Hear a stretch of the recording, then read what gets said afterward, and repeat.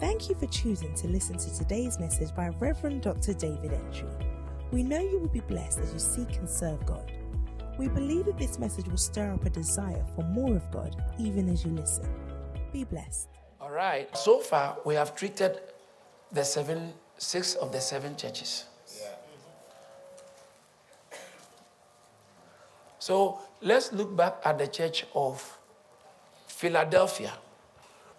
Revelation chapter 3 from verse 10. Because you have kept my commands to persevere, I also will keep you from the hour of trial which shall come upon the whole world to test those who dwell on the earth. Verse 11, behold, I am coming quickly. Let's say, I'm coming quickly. Or better still, he's coming quickly. Say it again, please. Any church that has gone silent on the second coming of Christ will definitely enter into compromise. Every church that has only focused on, as I taught you, the existential gospel and has abandoned the eschatological gospel is likely to become impatient. Anybody who lives life in the light of what is happening now, in the light of the instant, will definitely be impatient in life. So, the church of Philadelphia, he says that I'll keep you from the trial and tribulation that is about to come if you keep my word. Yeah. All right, as you keep my word, I'll keep you from the trial. Verse 11, let's look at verse 11. Behold, that's where I come quickly. I was talking about a church that is muted or goes quiet and silent about the second coming of Christ will be a church of compromise. Because the Bible says that he who has this hope in himself purifies himself, and the wicked one touches him not. 1 John chapter 3, verse 2 and 3. I think particularly verse 3. He said, Jesus is going to come back. But verse 3 says that, and everyone who has this hope in himself purifies himself just as Christ is pure. So when you have the hope of the blessed appearing, according to Titus chapter 3 verse 14, chapter 2 verse 13, the blessed appearing of our Lord and Savior Jesus Christ. When you have that hope, when you have the blessed hope, it helps you to purify yourself. A church that has lost an eschatological approach to life will become impatient and compromise. The future is good. But if you are so in a hurry to get it now, you will compromise the beautiful future for instant gratification today. So he said, I come quickly. Church, don't let us live as though life is all about today. You have to live sub specie aeternatus. You have to live in the light of eternity. Live your life with eternity perspective. Because all that we see are not all that there is. There is more to life than meets the eye. That's why I stand here with divine covenant, divine audacity, and I speak to you that it will be well with you. Amen. It shall be well with you. Amen. Well, so he said, I come quickly. Watch this. Watch this. Let's all read it from the screen. Let's go. Behold, I am coming quickly. Hold fast what you have, that no one may take your crown. Okay, so that means that it's not go and get it. There's something you already have. Church of Philadelphia, you love God. There's something you already have. He said, hold it fast, that no man may take away what? Your crown. You can lose your crown. Yeah. Christianity is a relationship with God which always comes with crowns.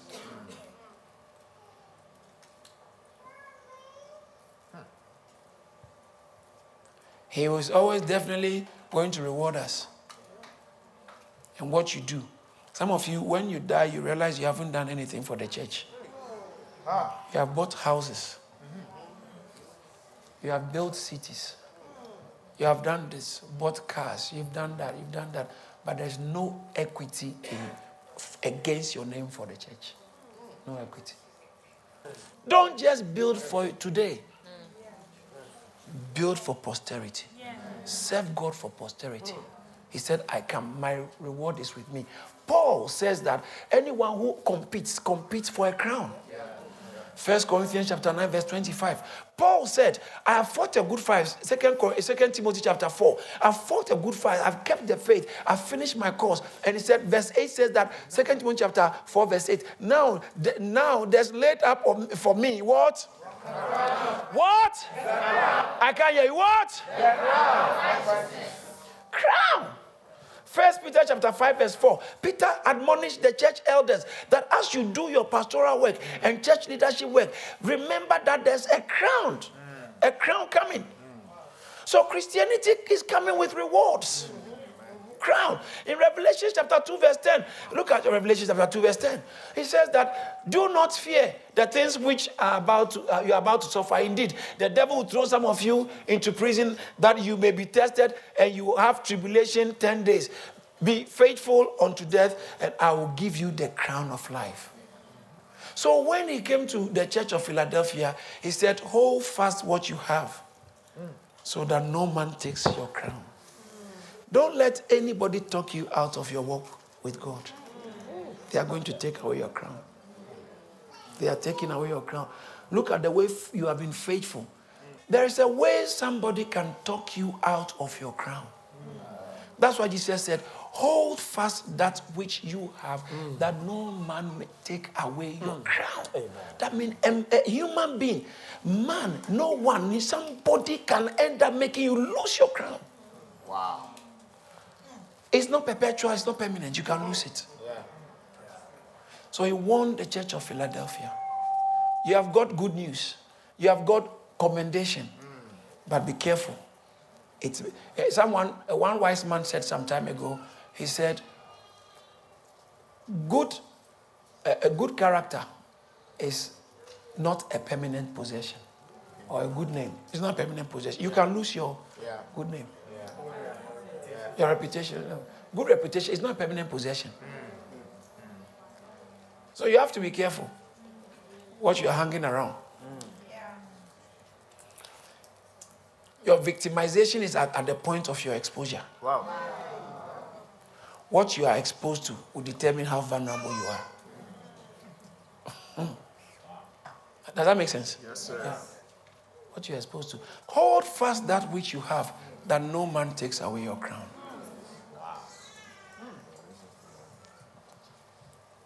Verse 12. Behold, verse 12. He who overcomes, I will make him a pillar in the temple of my God, and he shall go out no more. Pillar. In those days, when you go to the site where the church of Philadelphia was, of actually the city of Philadelphia, it's in somewhere Turkey, modern day Turkey. When you go there, the city of Philadelphia is no more, but you see ancient ruins. And most of the ancient ruins, only pillars you see. And the pillars are still standing. And in those days, they had this custom where people's names were engraved on pillars, depending on what they have done. So most of the churches had people's name engraved on pillars. You have done this for the church. You have done that. And so those pillars are still standing with the names on it. And Jesus borrowed that ideology, and he says that if you overcome, he who overcomes, I'll make a pillar in the temple of my God, and he shall go out no more, and I'll write upon him the name of my three names, the name of my God. See, when your name is on something, that means that you have ownership of that thing. That's why your children bear your name. I write on him the name of my God and the name of the city of my God, and that's the New Jerusalem. So God's name will be on you, and it's that the name of the New Jerusalem, the city, is good. That means that's where your identity stems from. Amen. The holy city is your city. Amen. God is your God. You belong to God. You belong to the city. And then the last thing there he said, you know, I told you earlier on the city of Philadelphia had a few name changes. Yeah. So it used to be called Philadelphia after the king of Pergamos, Philadelphos. And then it was then changed to Flavia, and it was changed to New Caesarea after Caesar, the Caesar who helped them during the crisis of the earthquake. So they named it, and then they changed it back to Philadelphia. So they've undergone a few name changes. And so people of Philadelphia, and how do you call Philadelphia? People call me Philadelphia. Phillies. The Phillies, yeah, sure. In those days, the Phillies were familiar with name change. And so Jesus said, I will also give you a name. I will give you a name. I'll write the name of my God on you. I'll write the name of the city. Now let's look at this. I saw this in the Bible that there are people, when Jesus is coming, they will have his name printed on their forehead. Because the beast, the Antichrist, he also prints his 666 on your forehead. Jesus said, me, not his name. Revelation chapter 14, verse 1. Look at that.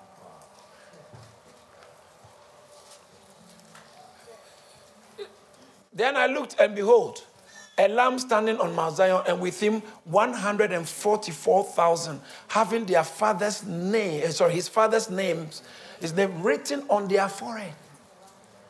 So you see me in it. You see the name of the Father written on my forehead. Amen. And I know I will see you too. Amen. I said I will see you too. Amen. Revelation 17:5. What does it say? Revelation 17. And on her forehead, a name was written. The mystery. Mystery. Babylon the Great, the mother of harlots and of abominations of the earth. That's the name of the beast. The name of the Babylon the Great. The name written on her forehead. So it tells who you are. And it says that he who overcomes, I will write God's name on him. And in Revelation chapter 20, verse 4, it says that I saw, I like this, and I saw thrones, and they sat on them, and judgment was committed to them. Then I saw the souls of those who had been beheaded for their witness to Jesus and for the word of God, and had not worshipped the beast and his image, and had not received the mark on their foreheads and on their hands, and they lived and reigned with Christ. So the mark of the beast was going to be put on people's forehead and their hands. But Jesus said, if you are faithful to me, I will put my name on you. It's like a tag. And that is not just a tag, but imprinted, your identity. Because the Babylon the Great, her name was on the forehead. The mother of all harlots. And it will surprise you. I actually made a mistake. It was a slip of tongue and said the Antichrist. Not the Antichrist. It's the church. The Babylon the Great is the church. I'll teach you later. Not our church. Okay. It's a certain church. The church that has become so apostate. To the extent that, like Laodicea, Jesus Christ has been kicked out of church. And we have churches in our time. This is all these churches, these 7 types of churches, they are types in our days. They are types in our days. It's very interesting. Can you imagine that Jesus himself has been kicked out of church? Yes. The owner of the church has been kicked out, and he says, I stand at the door and I knock. That's what we are actually going to see in a minute. And then I think I will just end there and we'll continue. Well, so he said that, and then the last thing he said, I'll write my name. Watch that. My new name. Verse 12 again.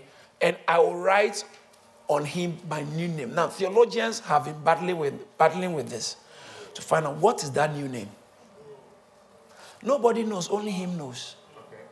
But I believe, some scholars believe, and I also take that persuasion, that it's a name. You see, when Bible said, therefore, when he was reading, God gave a name that is above all name, that the name of Jesus. But we are going to know him and his second coming, and when everything has ended, in a way that no man has ever known him. And that is going to be his identity. So 1 John chapter 3 says that, behold, what manner of love the Father has given to us, that we should be called the sons of God. And he says that, yet the world does not know us, because it did not know him. But when he appears, this we know, that when he appears, we shall be like him, for we shall see him face. She said, behold, now we are the children of God, and it has not yet been revealed what we shall be. But we know that when he is revealed, we shall be like him, for we shall see him. So we know when he is revealed, the way he's coming, how he's going, that's how we are going to be. So his new name, people don't know him yet in that capacity. We have known him as the Savior who came and died to save us. But when he's coming back, he's not coming as a Savior to die. No, he's not coming. He's coming as the conquering king. He's coming as the ruler. And he said, when he comes, I will put my new name on you. Somebody shout hallelujah. Hallelujah. 3 names that the faithful ones, the overcoming ones, are going to receive. Number 1 is what name? Some of you are not listening. You want me to say receive, amen, amen. No. Let's. What are the 3 names? Number 1? Number 2? The city of his God, that's the New Jerusalem. And then number 3, his new name. These names are going to be on us. Then he says, the verse 13, he who has an ear, let him hear what the Spirit says to the churches. The Spirit is saying, but not everyone will hear. Do you know, I've said a lot of things today. I've said a lot of, not only Philadelphia church, I've said a lot of things. I've said so much, but it's not everyone who will hear. Yes. Because the word comes to all, but not all hears. You are harming your future. You are destroying your destiny. You are damaging you are vandalizing and brutalizing your future. Are you here? I'm telling you here. Sister, be a strong, godly woman.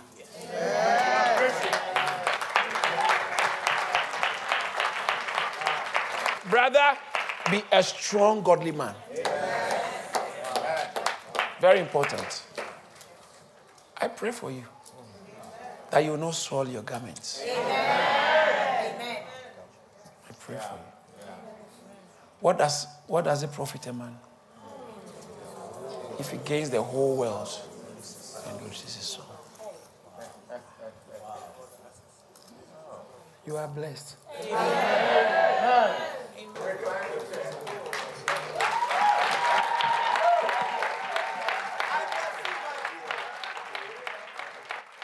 We thank God for using his servant, Reverend Dr. David Entry, to share this awesome word. If this message has blessed you in any way, please spread the word by sharing it and send us an email to amen@charis.org. Remember to stay connected with us on Facebook, Instagram, YouTube, and Twitter for regular updates on what God is doing here at Charis Ministries. Stay blessed.